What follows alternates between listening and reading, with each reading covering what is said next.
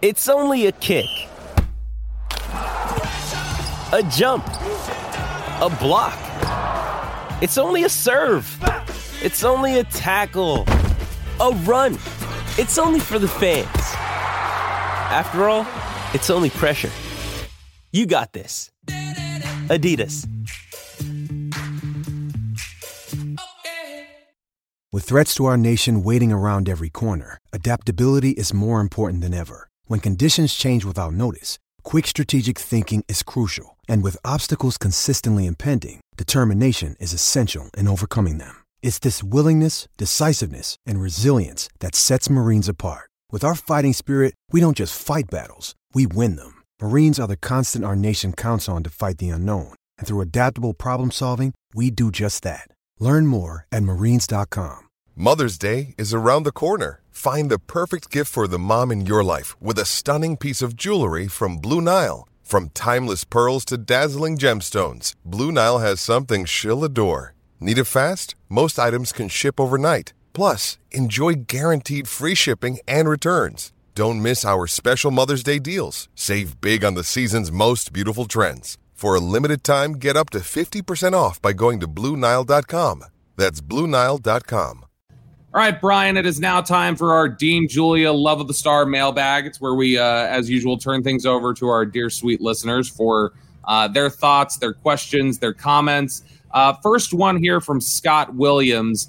He says, shades of Atlanta years ago, coaches didn't help that tackle either. Any insight on why they didn't adjust more to help Steele? Was the center that big of a concern? What is the issue there? Brian, would you have lent more help to that side? Man, we talked about it in the one area that we had some concern about.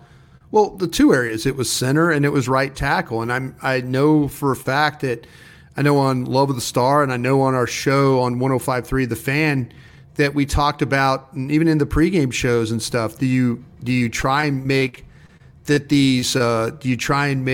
Hassan Reddick and those guys have to play a full man outside? Do you put a tight end over there? Do you put a wing over there? Do you bring a wing across and chip? Do you chip with a back? You know, I only saw one time. I mean, that I've noticed one time where Pollard was at the left side and worked left to right to help Steele on the outside. But they let Steele play that game one-on-one the whole entire time. And there was a time actually where Rico Dowdle could have helped. I got to go back and look at the play. There was a time where Rico Dowdle was checking. He checked his linebacker, and though Graham goes running inside right by Steele, and Dowdle just goes right past him, and you're thinking a guy that had played maybe more snaps, maybe he's a little bit more aware, could have probably helped Steele right there and picked at least given got a body on Graham and not let him have a free run at Dak. Yeah. You know, it was I don't think it was as bad as that day in Atlanta, but man, going in, you knew that there was probably going to be some help that needed to be administered, and I don't think it was on the level that it needed to be. Yeah, I mean, Steele has definitely struggled. Now, I'll give him credit for this. We've talked about Steele a lot over the year plus that we've done this. There is nobody that works harder. If these are technical flaws, if these are things that can be fixed with work ethic, then Terrence Steele will fix them. It's just a question of right now of how much of it may be health and how much of it is just limitations physically. We've always known him we've talked about him as a plus like run blocker. But the last 2 years, he's been one of the better run blocking. One of the better run blockers in the league. There's struggles with the passing game. He just physically gets overmatched at times. And when he gets off balance, sometimes he has the unbelievable ability to recover. And then sometimes he gets beat very quickly when he gets broken down. And that happened to him in the game the other night. it's Kaylee Cuoco for Priceline. Ready to go to your happy place for a happy price? Well, why didn't you say so? Just download the Priceline app right now and save up to 60% on hotels. So whether it's Cousin Kevin's Kazoo Concert in Kansas City, go Kevin, or Becky's Bachelorette Bash in Bermuda, you never have to miss a trip ever again. So download the Priceline app today. Your savings are waiting. Go to your happy place for a happy price. Go to your happy price, Priceline. Next question here. There's actually two of these. So Josh and Gru. The first one from Gru. I assume that's a reference to Despicable Me. Gru, can you guys break down what the hell is going on with Pollard? We know Steele has been bad. Is there any way to scheme this offense for him to get better run lanes? And then Josh Peterson asking similarly, offensive line issues aside, is Pollard a tick slower this year? I keep wondering if he's lost a step after the injury. Brian, do you see... A lot of the running game is going to be what's blocked for you, and the offensive line has obviously struggled at times with the run blocking. But what do you think is Pollard's responsibility in the struggles? I know he had talked about during the bye week. He said he thought he was being too predictable for defenders, and that they were able to get a beat on his running lanes and where he was going with the ball. Man, what do you think what part do you think he shares in the struggles? If he's seeing running lanes, God bless him, because I sure haven't. They haven't been as good at the tight end at the point of attack. They haven't been as good with Martin and Steele on the right side. They've had some breakdowns on the backside. Tyron Smith's been beat a couple of times. Tyler Smith's been beat a couple of times. They haven't got the center up on the linebackers particularly well, or handled down linemen when he's been involved. Yep. If you tell me their lanes there, they had a good run the other day. I believe it was Dowdle had the run that they got through the secondary off the right side, right outside edge, and then they get the holding call. They could have called holding on Ferguson, and they could have called holding on Schoonmaker, both, if you wanted to be honest about that. Is Tony Pollard as quick as he once was? Absolutely not. He's not. He suffered a terrible injury. He came back. He rehabbed. It's taken time. I think he's lost a little bit of his quickness. There used to be a time where Tony Pollard would make somebody miss, and then he would be into the secondary. We always said that why did he average a whole yard better than Zeke? Because when he got to and through the hole, there was that explosiveness. Do you think that's and obviously I'm asking you to project a little, but do you think that step that he's lost, is that a function of, hey, first year removed from the injury, he's going to be working back or do you think that that injury may have robbed him moving forward? Look what it did to Prescott. Look what Prescott suffered. I don't think it's the same injury. No, it's not. But it's very lower leg injury, ankle. And what's the most important thing for these guys in your ability to run? Ankle flex. The ability to put the foot in the ground and push off that and go. How much ankle flex do you have? I personally just don't think Pollard's as quick as he once was. He had that ability to slash and dart and do. And I haven't seen that, but I haven't seen a whole hell of a lot of blocking up front for him either. They've tried to do things with pulling guys, double teaming guys, and all that. They have just not been very good at it. That's the real issue going forward.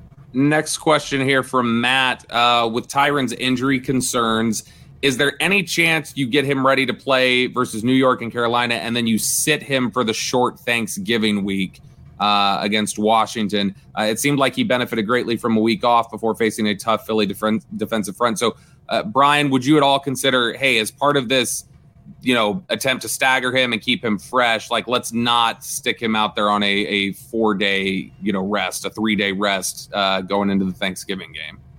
Well, he'd have a full week to get ready for Seattle, right?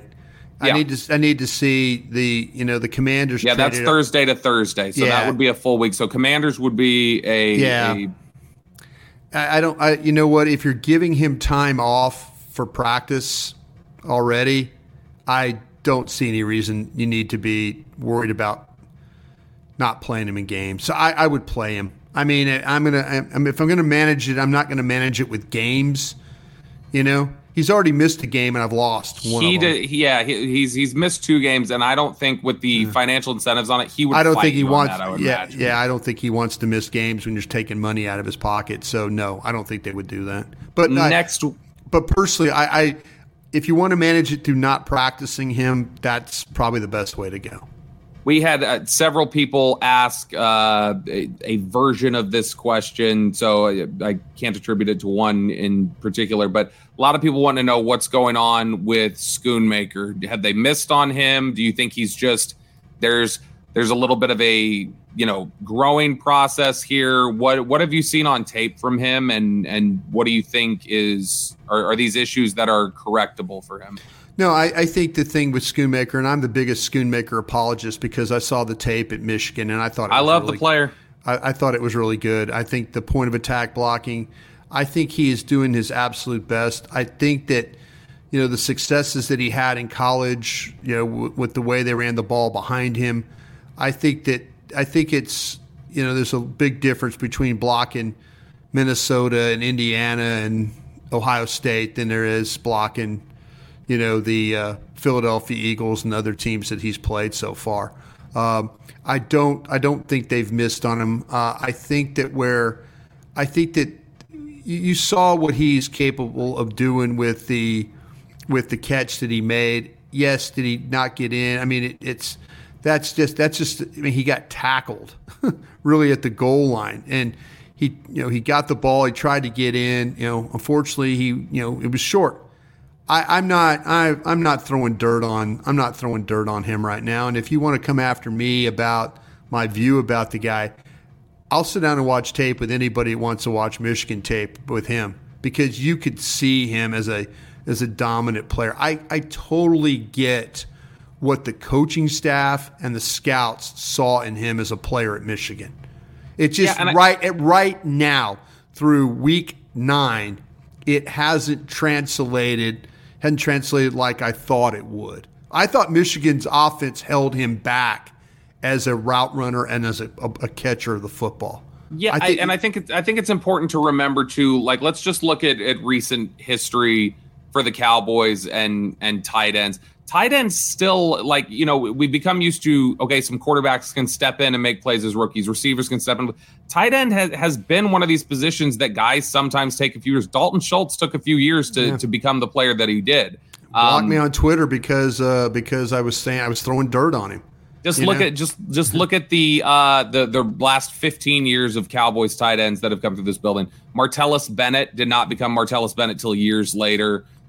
Scott Chandler, and not a guy they drafted, but a guy who came through this building and didn't become a really solid, stable tight end option until Buffalo later in his career. Jake Ferguson, look at the leap Jake Ferguson's made from last year to this year.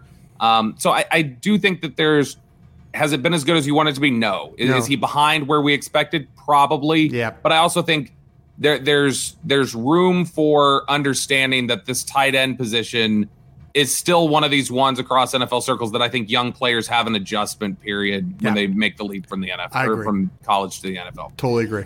All right, that does it for us here today on the Love the Star podcast. We got one more coming your way. We'll have Giants picks in that one. We will take a look at news coming out of the Star, and we will also review the torture that is the New York Giants offense.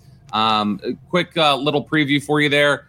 I'll give Danny Tommy DeVito credit for this, Brian.